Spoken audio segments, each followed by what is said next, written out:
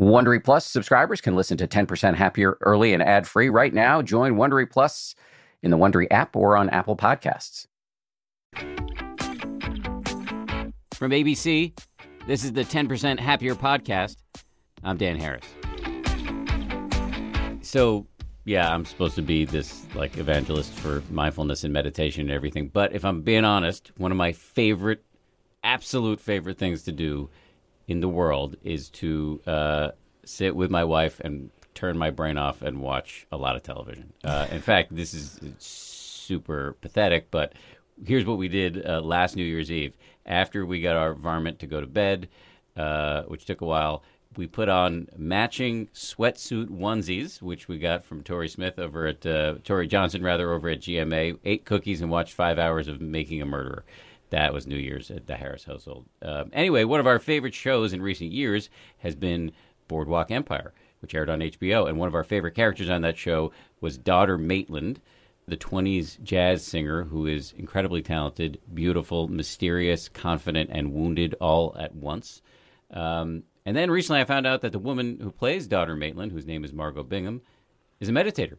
So here she is, sitting right in front of me. Here I am. Thanks for coming in. Thanks for that intro.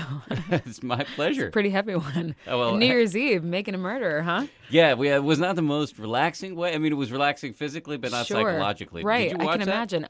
No, I tried to stay out of it when we were filming for the most part. Oh, right. And right now I'm just trying to catch up with everything else, my House of Cards and the Happy Valleys of the world. And Happy Valley I'm obsessed with. Obsessed with. Please don't tell me anything. I'm not going to tell you anything. I didn't even know that there was a second season until like 2 months ago, and I freaked out. Ever. It honestly, like I was screaming, and it was crazy. Sarah Lancashire, the star, we're way off topic here, Totally. but I'm just going to go with That's it. fine. Sarah Lancashire, the star of that, Yes. is Fantastic. a ferociously talented individual. Fantastic. And that's, I mean, I can't speak enough about her. She was so inspiring to me as Nina Meyer on The Family for ABC. I mean, there was everything about her. She's on The Family? No, she's not. But she, for Nina Meyer, for your character so on I The watched Family. that Gotcha. before Sorry. we went into the pilot last year. I forgot that Nina Meyer is the name. I should say this because I didn't say this. Nina Meyer is the name of your character on the ABC show The Family, which is what you're doing now. Yes, which is what is airing now on ABC. Now. Yes. But no, she's fantastic. Everything that she was, it wasn't your typical procedural cop kind of officer thing. She shares so much about her family. She's so personal and open, and yet she's so tough, but she's not guarded. She's magical to me. She really is, and there's moments where she just flashes a look, and you just like see this feral look in her eye. But then you know also that she's incredibly compassionate, right. and she's terrified. She's just terrified and terrifying. We should, because many of our listeners and viewers probably have no idea what Happy Valley is. It airs on. It's a joint production with BBC that airs and Netflix. It airs on Netflix here, or I don't know if airs is probably not the right word. Whatever, it's available on Netflix, and it's in its second season, and it's completely brilliant. Right. But anyway, we're here to talk about you. So I want to ask you a million geeky questions about Boardwalk Empire, but I'm going to hold off on that because tell me about meditation. When did you start meditating, and how and why?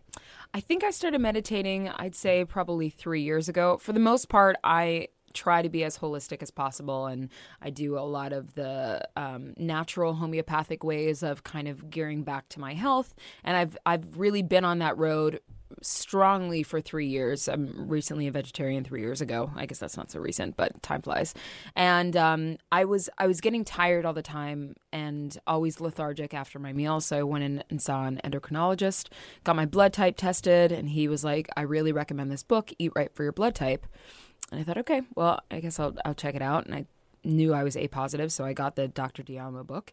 And A-positive blood types are gardeners. We're not supposed to be eating heavy meat. And really, turkey is kind of on the neutral list. I don't know if you're familiar with this book. No. I'm sure you are. I've heard about the idea of using blood type as a true north for your Dan, it's diet. phenomenal. Really? I highly, highly recommend. It's one of those things that you open the page and it says all of the things that you can eat. And you're like, well, I'm sure I could. And then there's like a thing that's in the neutral and it says why and what makes happen in your body, and you're just kind of like, oh my god, that's exactly that's actually what happens to my body. That's so weird. Like, could this really be a thing? So there were a couple things on the neutral list, like turkey, ground turkey, but I am an extremist to the fullest. So, which works professionally, but not so much for my personal. And I literally just went cold turkey, no pun intended, and cut it out. And the next day, I didn't eat meat ever again. I just couldn't do the like chicken sometimes, meat sometimes, and then do a bite of turkey. I couldn't kind of do that and juggle. But after that, I really felt a lot lighter. I felt better. I never felt tired after my meals. And then I started getting into a little bit more into the yoga practice or practice of yoga and acupuncture and more of just like a very clean lifestyle, and that came with meditation. Obviously, with the stress of the career that I chose, which I can't complain about because I chose this and this is my dream. You're in a safe place. You can complain as much as you want here. Thank you very friend. much. Oh my God. But I definitely have moments where I feel really stressed out, and my anxiety is not the best at times, and the people closest to me know that and know how bad I get. And the best thing that I could possibly do is really take a second to myself and gather my thoughts and get in the best mind frame that I possibly can. As far as patients dealing with directors or different egos in this industry, you know that it comes at a high risk, and there's many different personalities in this world that we live in, and that is our everyday. So we have to kind of go in with the best gear and tools that we can and weapons. And I think that the best weapons that you can have is patience and meditation. Who's the most difficult, famous person you've ever dealt with? Oh, I'm kidding. I'm kidding. You don't have to answer that. That was a total joke. It was a trick. I almost fell for it too. I would love to know the answer, but I don't want to ruin your Maybe career right now. So what kind of meditation? How did you find it?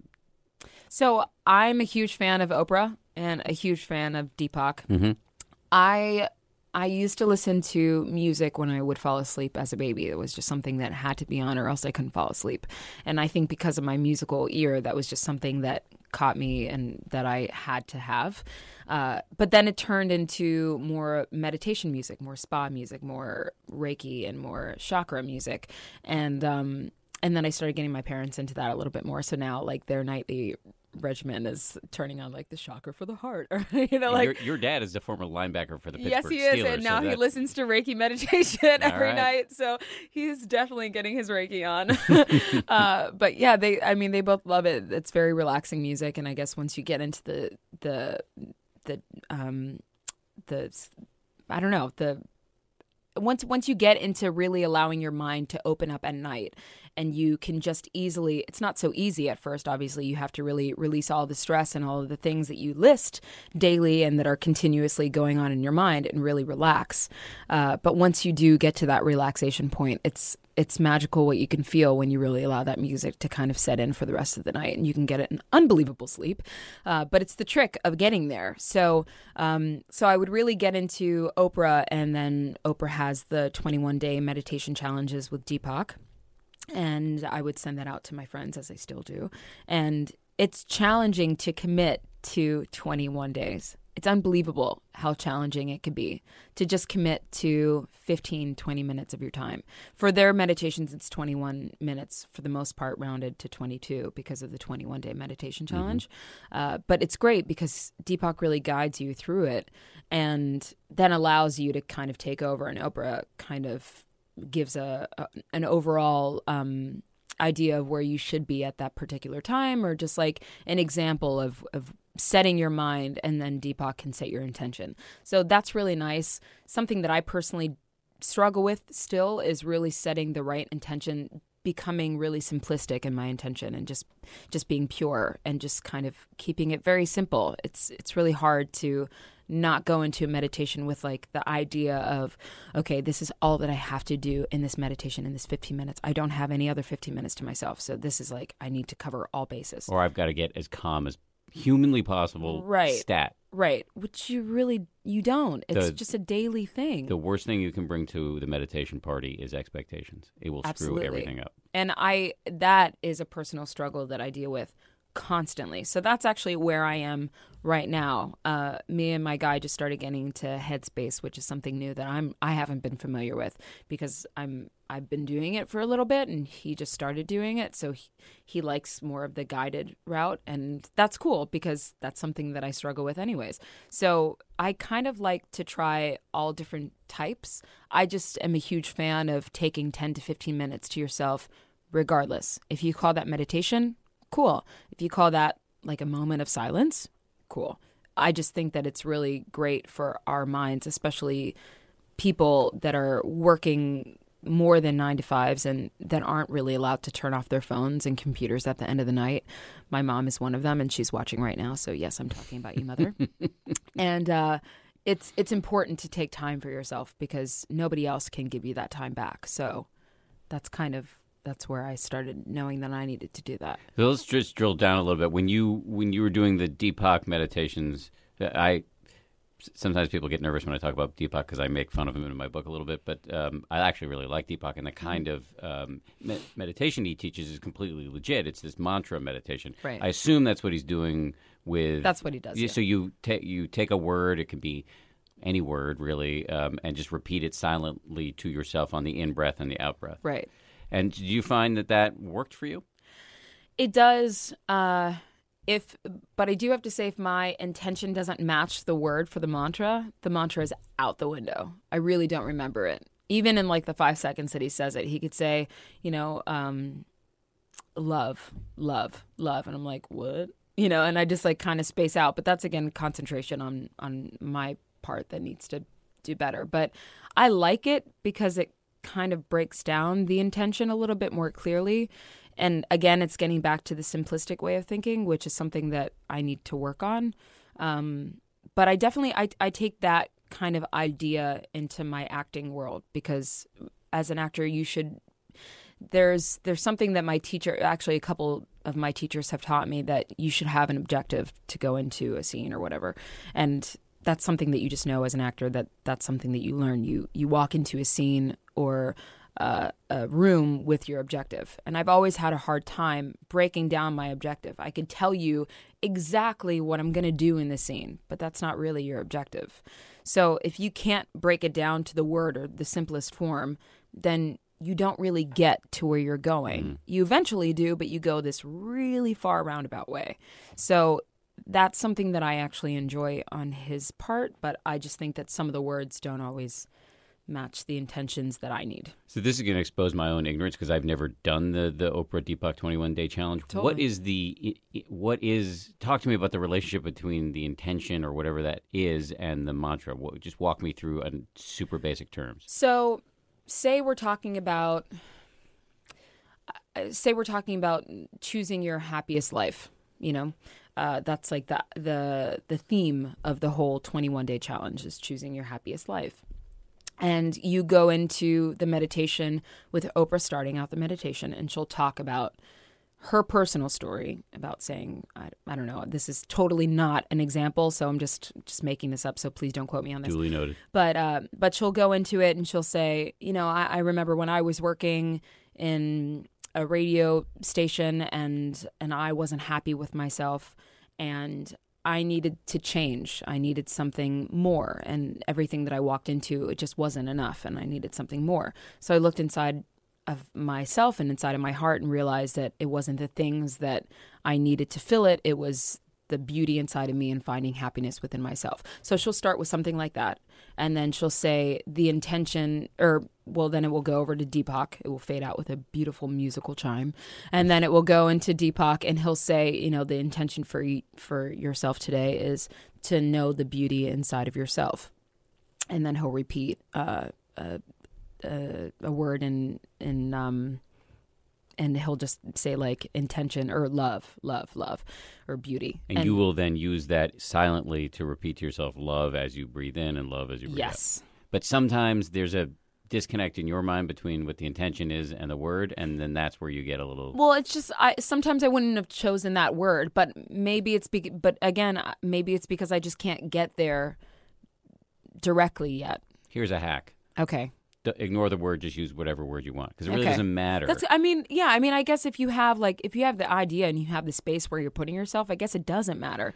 The But point is you're basically just giving your mind and your brain a break because when you get concentrated enough on the combination of your breath and the word, Mm-hmm. then all of the nasty Margot thoughts quiet down. They'll come back, and then you'll notice that you've got distracted, and you'll start again and again and again. You'll have to just do that over and over a million times.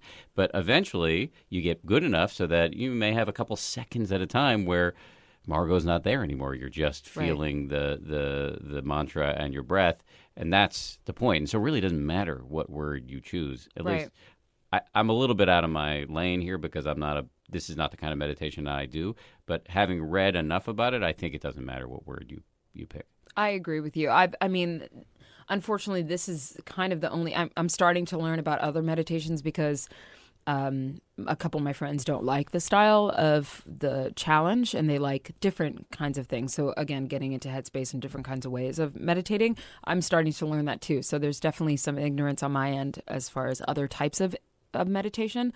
But I just think that it's important to do regardless, and I try to practice it as much as I can. I'm definitely not good at it, so I won't go on about how amazing I am. Well, anybody who tells you they're good at meditation, you should be really suspicious because it's not like chess or doing juggling or something like that. Sure. It's it's so counterintuitive for type A people like the two of us because you shouldn't go into meditation thinking you're going to win. It's really about the failure, which is getting distracted and then starting over. That is success, right? And that is really hard for people like us to kind of to bake into our expectations to let going go? into it. Correct. No Exactly. way. Exactly. Well said. Well said. So Headspace, just for those who don't know, is a really popular and terrific app that teaches people how to meditate. So you've been using that a little bit as well? We're starting to get into it. This is you and your boyfriend? This is me and my boyfriend, yeah. Okay. So you're starting to get into that. Starting to get into it, yeah. Let me. I love Headspace. I think it's great. And the guy Andy, the voice you hear, Yes. is a guy I've spent a little bit of time with. Is a fantastic Really? guy. But yes, he's really Okay. cool. And the real deal. He was a monk for 10 years, so he actually really knows what he's talking wow. about. But there's another app. Okay. It's called 10% Happier, and you should check that one out. Yes, that one. She's pointing at a sign that says 10% happier. 10% happier. I will arrange it so that you can taste test that and see what you think as well. I love it. So the whole goal of my app is to do it with a little bit of sense of humor Okay. because I'm a wise ass. So and I think That's perfect for my guy. My suspicion is, especially for men, but for a lot of women too, that if you deliver this without pan flutes and without any talk about chakras, none of which bothers you, but Right. for some people it's like a turnoff. That if you deliver it in that way, that you open the door for other people who might reflexively reject it. Okay. Perfect. Anyway, I'll hook you up with I that. love it. Great. So let me ask you. About acting stuff because your story is phenomenal. So you grew up in Pittsburgh. I did. Your dad's a former linebacker. Yes. And your mom does what? She is a really She's busy... a real estate agent. Okay. Yeah. So you went to a performing arts high school, and then talk to me about a little bit about what happened after that, because then it was pretty quick. You kind of got pretty big pretty fast. So what happened in the interim? Yeah, I guess. So I went to Kappa in Pittsburgh, Creative and Performing Arts High School. It's still there. It's in downtown Pittsburgh, and graduated. Then went to Point Park University for 2 years, and then I did not graduate. I left school. I was on full scholarship and working a lot of jobs, and I was not really doing very well at school at the time because I was juggling so much. And then I was still touring a lot with my music in Pittsburgh and doing a lot of opening acts and everything for nationals that would come into town. And National acts, yeah. National acts as far as music acts. At the time, I was more in the pop R&B world with my music, so I did the Nelly Furtados of the world, or Wale's, or Black Eyed Peas, or whatever. So I was doing that while I was in school full time, and I just wasn't. Something had to give. So I talked to my mentor, my teacher, at Point Park, and she was like, Margot, we study to make people work. We that's what we give you, the tools to work. And I was like, I know. She's like, well, you're working, sweetie. And I was like, I know, but school is important to me, and it's very important to my family. And she was like, just try it for a year. My parents agreed, and they gave me 1 year in New York, and they were like, you have to do You something. went from Pittsburgh to New York. Pittsburgh to New York. At the time, I was touring with Jason Mraz, so I moved when I was 20, I think, to New York City, and I was touring still a little bit, so I kind of had a couple months here where I was in and out, and my parents just kind of gave me 1 year to get things done, whatever that meant, just make something happen. I didn't really have any friends here. I didn't know anyone here. My dad had one contact here. My family lives in Connecticut, so I did have people close, and obviously Pittsburgh is really not that far. But I really was completely alone, and I just had to figure it out. So I did. So I kept doing open calls, and I found one for Rent on Playbill, and they were having like a last-minute open call. So I went in. It's like the off-Broadway revival of Rent. Yeah. So I went in around 6:30 in the morning. It was at 9 o'clock call, and I made it past the first 4 type outs, which is basically when they just walk down the line and just say like, no, yes, no, yes. Oh, no. you're not the right type. Yeah, just it's what a type out is. And it honestly, it could probably be an intern. It could probably be like a student that's just walking down the line. Wow. Not even casting yet. Like you don't even get in the room with casting. It's just brutal. It's pretty brutal. This is why I can see why you're attracted to meditation, because it's world harsh. is harsh. It's pretty harsh. I made it past the first 4 type outs, and then got in the door and then sang my 8 bars, which for any musician, it's literally like, and then it stops. And that's pretty much like, and it's like, got it, nailed it, nope, didn't. So I made it past the 8 bars, and then I got to the 16 bars, and then there were like 6 auditions that day. And then I think I auditioned 9 times for Rent, and then I got it. Yeah. But I was the only one in the company that came from the open call, and I was number 719. Wow. And there were still hundreds of people behind me. So it's pretty incredible to think that that's kind of how my career started, was through that. And then I got an agent off of that, and then Rent closed, and then I was unemployed for 8 or 9 months. Whoa. And which is always scary as an artist. And I was getting nervous that nothing was going to come back or come up, and I needed to kind of look for my plan B again. And then I got the call to go in for Boardwalk, and they were looking for just a jazz singer in the background for like a day player role or something. And a lot of my friends went in. We were all the same type, light-skinned brown girls with jazzy voices, and that was us. And so we all went in, and I was like, yeah, I could sing some jazz. And went in, sang the song St. Louis Blues, which I ended up singing on the season later on in the season, around like 6 in the season. So that was full circle. So I sang my audition song on the show, which is pretty cool. And I got the audition. I think it might have been 9 callbacks for that as well, maybe 8 or 9 callbacks. And that was out at the Navy Yard. And at the time I was living in the Navy Yard here in New York. In Brooklyn. Yeah. Mm-hmm. So I was kind of schlepping back and forth every once in a while.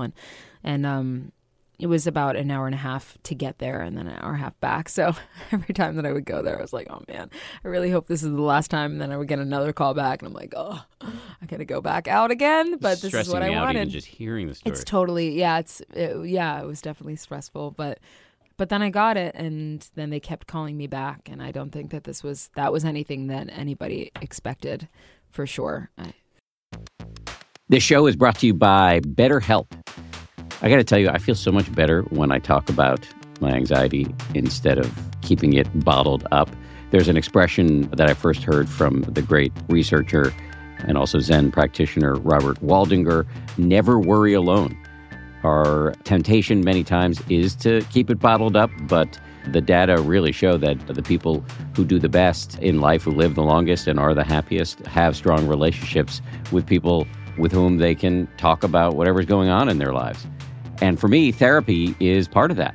If you're thinking of starting therapy, you might give BetterHelp a try. It's entirely online, designed to be convenient, flexible, and suited to your schedule. Get it off your chest with BetterHelp. Visit BetterHelp.com/happier today to get 10% off your first month. That's BetterHelp, HELP.com/happier.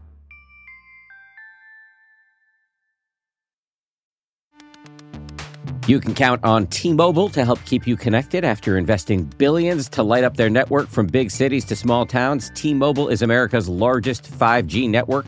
Plus, when you switch to T-Mobile, families and small businesses can save up to 20% versus Verizon and AT&T. Visit your neighborhood store or T-Mobile.com to switch.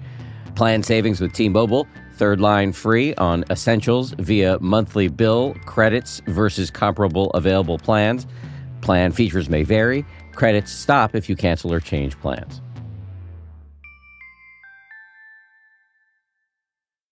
So just to step back just a second, because I'm worried that I may have insufficiently explained what Boardwalk Empire was for those who don't know who never watched it. But it was this show, as I mentioned, on HBO. Steve Buscemi was the lead. Mm-hmm.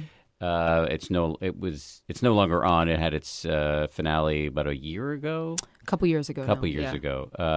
Kind of shows you how I've lost conceptions of time. No, trust me, it's the same thing. But it was a great, critically acclaimed show set in like 1910s and 20s. 1920s, yeah. 1920s, mm-hmm. And Steve Buscemi is basically a local mobster, but it brings in all sorts of crime, politics, arts, bootlegging, race relations. Mm-hmm. It's a very interesting show. And really, one of the things I thought was so great about it is it really helped you suspend disbelief. I felt like I was seeing stuff that happened a long time ago. That's great. Really transported very, very effectively.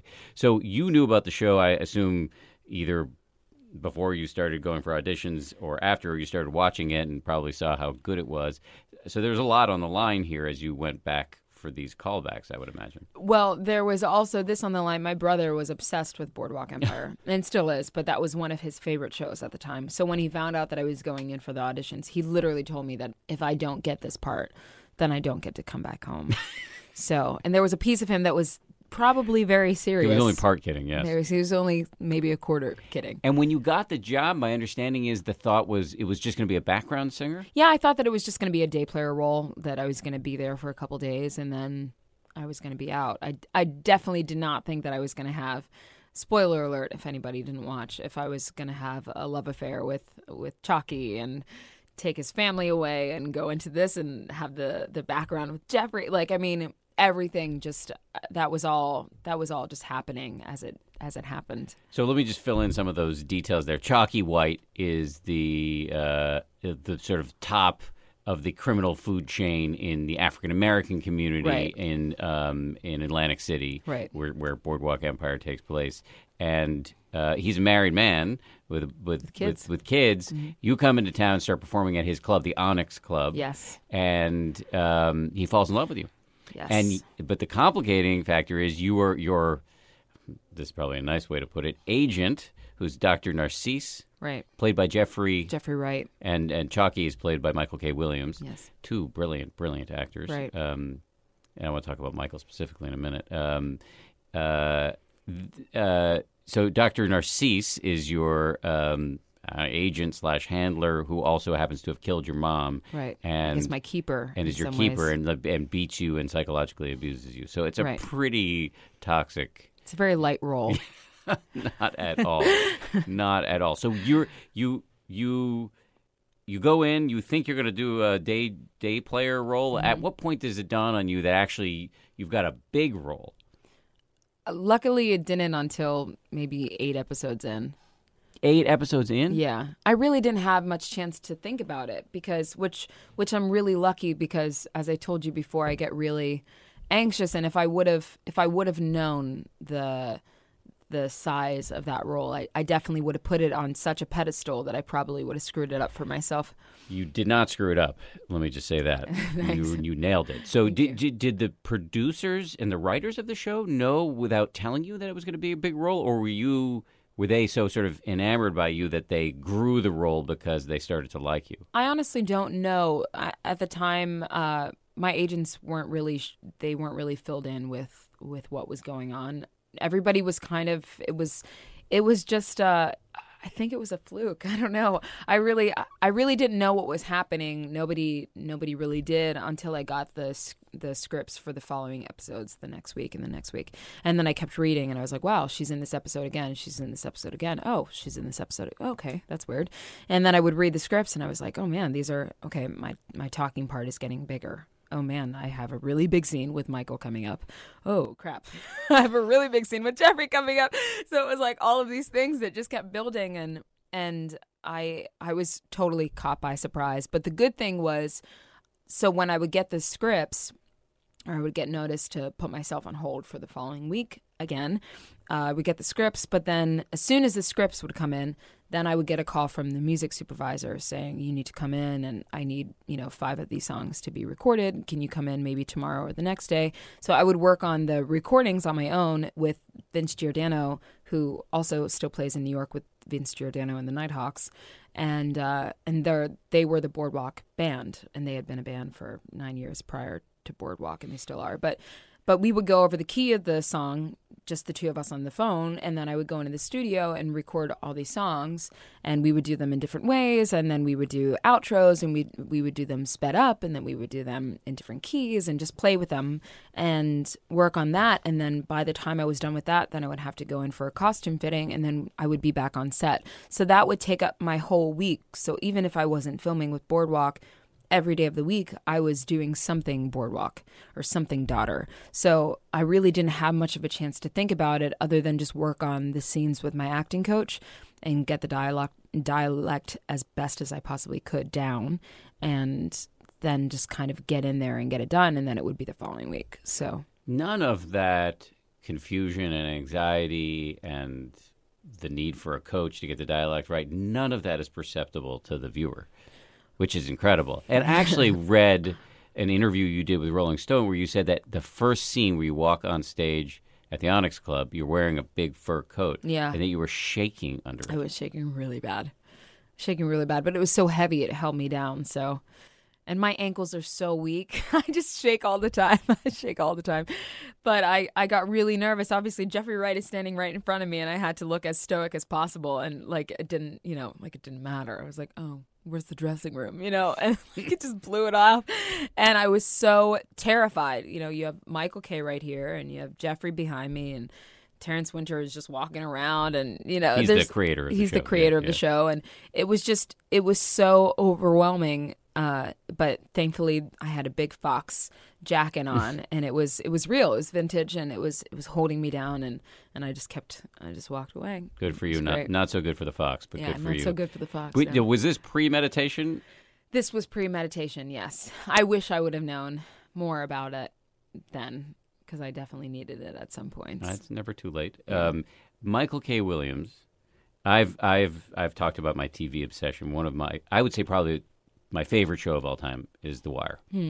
And I got a chance to interview Michael a couple of years ago when The Wire was still on the air. I walked through Harlem with him, and people were rolling down their windows screaming Omar. That's great. And President Obama said that Michael K. Williams was his favorite character. He's an incredible character in that show. He plays sort of a emotionally complicated gay hitman. Yeah. Super radical role to be playing. And then he's gone on to have this amazing career, and he plays Chalky White in Boardwalk. This is a long way of me saying I'm going to ask the question that I always hate when interviewers ask actors this question, because it just seems like such a cliche question. But what was it like to work with Michael K. Williams? It was horrible. No, he's so wonderful and so kind and sweet and nice. And there's something that I learned from Michael, which I take with me. So he would walk around with his big Beats on, his big headphones, and he would literally just always walk through the set with these big, massive headphones on. And I would just say, like, Michael, like, what are you, and he was like, just waved and just kind of, just like a knowingly wave. And I was like, okay, that's weird, but whatever, do your thing. And then one day I was on set, and I was between the music supervisors, and I was doing a dance scene with about 350 extras, and it was like 12 dancers behind me, and it was like this big club scene.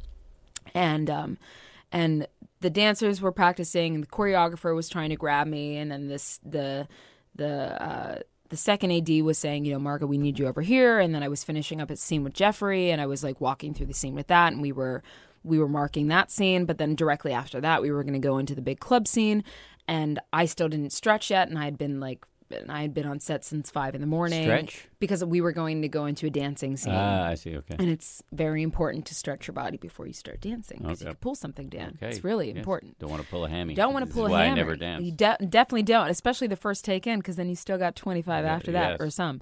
So I needed to stretch, and nothing was happening, and I was just getting pulled in so many different ways, and everybody was talking.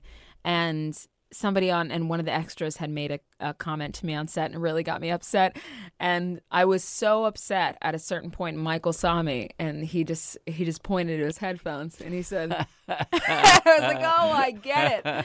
Now I get it. You just throw them on and you just zone out. So that was his own zoning out. And now sometimes I do steal a little bit of Michael K and take him with me and throw on some headphones, not massive beat ones like he has, but yeah, it's just something that I like to do. He's a pretty incredible guy. He is a pretty incredible guy. So we talked about this a little bit, but you have this role. You're playing this person who's experienced so much trauma, in the thrall of this psychopath who had killed your mom, and in the middle of this really complex love affair with a married man. Can you leave that on stage, or does that come home with you when you're playing that kind of role? I was lucky enough to learn from a great instructor through my high school, and I continue to work with him. He's still based out of Pittsburgh, Billy Hartung. And that was one of the main practices that he taught me, was to leave your personal at home and leave your work at work. So that was something that I left at Steiner Studios, which is where we shot out in Brooklyn. And I left all of the drama and things with Narcisse and Chalky at the studio. Unfortunately, I took a lot of daughter back home with me, but I guess it wasn't unfortunate because I still needed to work on her and I still needed to create her. But there were different pieces of Margot that was meshed with daughter as I kind of walked through my days off, and I could feel it. And at the time I was living in Harlem, and so it really rung true to me. There was something that was really kind of starting to become alive inside of me. So that was a different side of me that I experienced, and even just the way that I would walk, or the way that I would wear certain clothes, or certain things that I would say. I would catch myself, talking to some friends, and I'd be like, "Oh gosh, guys," and they'd be like, "I'm sorry, what? What'd you just say?" I'm like, "Oh, never mind. Just kidding. Just kidding. It wasn't that me. That was not me. That was 1920." So there were little things like that would kind of come out at really random times. But other than the really harsh things that were going on in my mind, I really tried to leave them at home, because I don't think that that's healthy to bring them home with you. No, it's certainly not healthy. The question is whether it's it's a hard thing to do. Yeah, sometimes it's really hard to not shut it off. And there definitely took me some nights that I needed some extra time alone, or I needed to stay up for another couple hours before I could fall asleep. But I just really made it a promise to myself not to fall asleep with that in my mind. I'm really interested in the ways in which meditation can play out in a competitive, stressful life, and you certainly have that. And there was a really interesting quote that you gave to Rolling Stone about Louis Gossett Jr., who is in one of the Boardwalk Empire episodes. Mm-hmm. And you said, and this is a long quote, I'll just read it, "He was the most gracious man, and you would think that he just started acting yesterday. Just by the way that he would present himself, he was so nonchalant and very friendly. That's exactly the type of actor that I want to be. Someone that can be respected and so respectful and so humble. As soon as the camera turned on, he pulled you in, and it was just the easiest thing to act with him because he just steps your game up so much more. He makes other people look amazing. To be an actor that can really highlight and elevate everyone else's performance just because of their own, what an incredible talent." It just struck me, that quote leapt out at me as the kind of thing that meditation could help you with. Mm-hmm. Absolutely. I mean, I still definitely stand behind that. I don't know if he meditates. I don't know what his practice is or what his daily routine He just is. may be a special dude. He just may be an incredible man, and he definitely is, regardless of whatever his practice is. But the way that he made me feel, the ease that he brought to set with him, I think that was really special. And I think that definitely, I think meditation would bring that ease for myself, and I wouldn't have to depend off of someone else to bring that on set. I now, thankfully, with experience, I don't depend on anybody else to bring me comfort. But there was definitely a time during Boardwalk that comfort was needed, and appreciated. But I can imagine for you being so young and having all this success happen pretty suddenly, and then being thrown into this world where there are, I'm sure, some pretty complex people that you have to deal with off camera and on, that keeping your head in the midst of all of that must have been and still be a challenge. It definitely is. I'm really lucky with the group of friends that I have around me. It's a very small group. I know a lot of people, but the people that I really consider to be my closest are really, really grounded folks. And I'm really lucky that I'm very close with my family, and they definitely keep me grounded. If there's any sighting of like me flying off or becoming something else, then like they definitely the D word, the diva. Then they pull me back. And my boyfriend is actually from Pittsburgh, so he's very home to me. So I think that there's something about coming from a blue collar town that, that was just kind of the work ethic that we had. I'm lucky enough that the career that I've had and the success of my career has kind of fallen on the later side of my teens and 20s. So I think if it would have been a little bit earlier in life, I don't know if I would have been ready for that. But because of the struggle, and though you said it's happened really overnight, I've really been working professionally for about 15 years. I mean, I started in music when I was 14 years old. Didn't feel overnight to you. Definitely was not overnight to me. And I was singing in bars at 15, 16, doing local gigs, and not singing in bars to make it sound like, oh, I'm singing in bars. But because those were the music venues that I got a chance to play. And literally I was playing venues that they wouldn't even let me sit in the green room because I was leaving high school and coming to the gig, and I was selling out these shows in Pittsburgh, and I couldn't even sit in the club because I wasn't even 18 yet. So my band would sit in there, and then I would stand outside and get ready to sing on stage. I mean, it's crazy. Like when I think about it now, it's like, I don't know how I just didn't walk out. But because of all of those experiences, I've only known this world. And though there's definitely things that are adding to the world of the creative arts that I've always known, and different parts like doing interviews with people like you and doing TV spots and doing features and people now stopping me in the street. Those are all things that are adding to everything that I've practiced and everything that I've worked really hard for.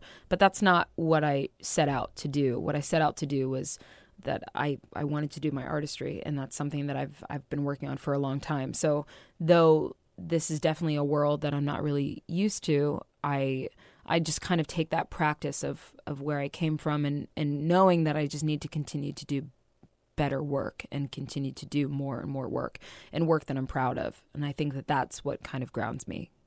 I want to talk about some of the stuff you've done after Boardwalk. As we sit here on this day, as we have this discussion, I believe it's opening day for the latest Barbershop Yeah, movie. it opened last night, Okay. But officially it's open to the rest of the world. And I read a really positive review in the New York Times. Oh, did you? Yes. I haven't yes, read the reviews Yes, very yet. good review. Very good review by A.O. Scott, who's a tough reviewer. So how do you feel? I mean, have you seen it yet? I've seen it twice now. Were you happy with it? I was very happy with it. It's incredible. It's super funny. It talks about community, and it has a lot of love in it. You can laugh and cry and do everything. And there's many different characters that you can somewhere relate to, and on some level. And I think it's really fun. It's really, really fun. Well, I've no doubt that it's fun and funny, but it's really coming out at a potent moment in the national dialogue. Absolutely. Around violence and race. And as I understand it, the movie goes there. It does. Yeah. I actually didn't know. So obviously we know what we film because we're in there filming. we got the script, but there are still things that are kind of tailored along the way of shooting something. It's just naturally kind of molds to whatever is happening. So there's a lot of the scenes with the kids and Cube's kids and Ice Cube's kids. Ice Cube's kids. A lot of those scenes we weren't a part of, so I didn't really know what was happening. But once I saw the movie, there was definitely a moment that I was like, oh my God, like they go there, like they are showing guns, they are showing like true colors, and this is gang world, this is that life, and it scared me a little bit, but it's something that I'm really happy that they took the risk to actually fully go there. And I think that there's so much exposed in today's society because of all of the media outlets, and there's so much that kids see, and to be able to have a great platform and a voice like Ice Cube does and the other people associated in the movie, and to actually talk on some issues that we have to and that people are scared to talk about, and then make them loving and caring and actually make a point to say that things need to change. I think that was I was really proud to be a part of something like that, which I didn't think Barbershop was going to be. Yeah, I was frankly a little surprised. I didn't. Yeah. I hadn't yet actually. I'll admit, I hadn't seen any of the previous ones, but the review was glowing, unambivalent. And I would be fired by my employer if I didn't ask you about the show that you're doing right now called The Family, which airs on ABC. Yes, ABC Sunday nights. ABC Sunday nights. Sunday nights at 9. And to just tell us what it's about and who you are on the show. So the show premise is about a kid that goes missing in a murder and kidnapping case 10 years ago. In Maine. Yes. And shows up 10 years later. And the person, I played the detective on the show at the time when the case was when it first happened. I was a rookie cop, and I became a detective because of the success of the case and me putting away someone for the murder and kidnapping of this child. And when he comes back 10 years later, obviously the person that I put away for his murder and kidnapping is not the right person. And the kidnapper is still out there. He's obviously not murdered, and the wrong person is in jail. So I definitely have to eat my words. Except for there are questions about whether the kid is actually the kid.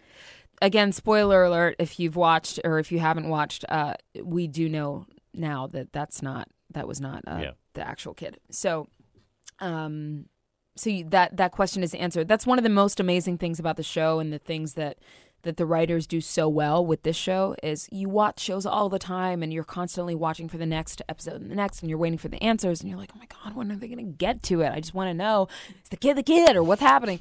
And The Family tells you, like, we tell you the answers. We tell you who the pockmarked man is. We tell you who the kidnapper is. Literally, we show him making a new bunker for another kid that he's about to go kidnap. And it's definitely goes there to that dark place, and you can't tell us that we're not giving you answers. Are there more questions that come up every single week? Absolutely. That's what makes a good TV show. I mean, this show comes right out of Shondaland. She sure and does. her team know what they're doing. Right. But this is Jenna Band's first really spearheading her own success, and I'm so proud of her. And she does an unbelievable job, obviously, with the association of the other writers that have done an incredible job. But it's definitely the Shonda world, but this is the Jenna Band's land. Good for Jenna, and good for you. What is next for you? Well, there's a couple projects that are in the works right now that I can't talk about. Can't talk about. Are you going to be in the next Star Wars? Oh man, JJ would kill me. No, I wish, but I have a love for the comic world and for the alien world and sci-fi world. So that's something that I would love to kind of venture in with. There's nothing coming up as far as that goes, but there's definitely some exciting projects that I just recently signed on to that will be announced. Anything in which you sing? Yes. Actually. Okay. All right. Yes. Cool. I had to think about that. Yes. The next one is a singing role. It always strikes me when you're not singing that it's a waste of your talent. Thank you very much. I wish you nothing but success. Thanks, Dan. And continued mindfulness and meditation. Thank you. Check out that app I told you about. Right. Although you can't 10% you happier. can't go wrong with Headspace.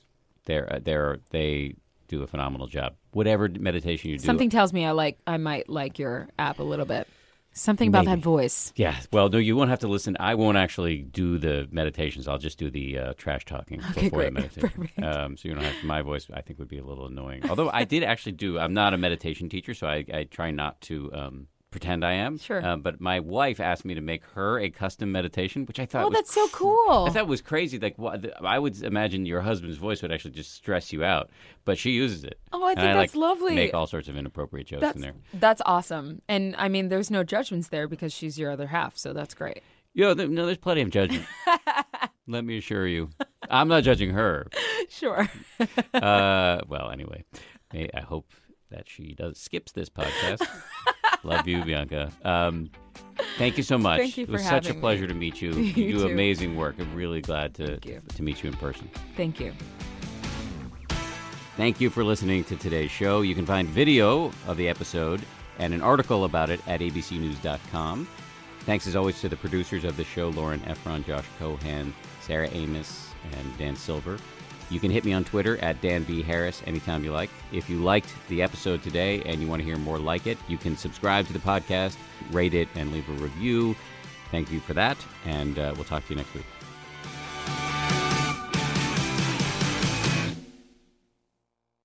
If you like 10% Happier, I hope you do, you can listen early and ad-free right now by joining Wondery Plus in the Wondery app or on Apple Podcasts. Prime members can listen ad-free on Amazon Music. Before you go, tell us about yourself by filling out a short survey at Wondery.com/survey. I'm Shimol Yai, and I have a new podcast called The Competition. Every year, 50 high school senior girls compete in a massive scholarship competition. I wouldn't say I have an ego problem, but I'm extremely competitive. All of the competitors are used to being the best and the brightest, and they're all vying for a huge cash prize. This will probably be the most intense thing you've ever gone through in your life. I remember that feeling because I was one of them. I lost. But now I'm coming back as a judge and also a kind of teen girl anthropologist. Because if you want to understand what it's like to be a young woman in America today, the competition's not a bad place to start. Hopefully no one will die on stage tonight. From Pineapple Street Studios and Wondery, this is The Competition. Follow The Competition on the Wondery app or wherever you get your podcasts. You can listen to The Competition early and ad-free right now by joining Wondery Plus. For more than 2 centuries, the White House has been the stage for some of the most dramatic scenes in American history. Inspired by the hit podcast American History Tellers, Wondery and William Morrow present the new book, The Hidden History of the White House. Each chapter will bring you inside the fierce power struggles, the world-altering decisions, and shocking scandals that have shaped our nation. You'll be there when the very foundations of the White House are laid in 1792, and you'll watch as the British burn it down in 1814. Then you'll hear the intimate conversations between FDR and Winston Churchill as they make plans to defeat Nazi forces in 1941. And you'll be in the Situation Room when President Barack Obama approves the raid to bring down the most infamous terrorist in American history. Pre-order The Hidden History of the White House now in hardcover or digital editions wherever you get your books.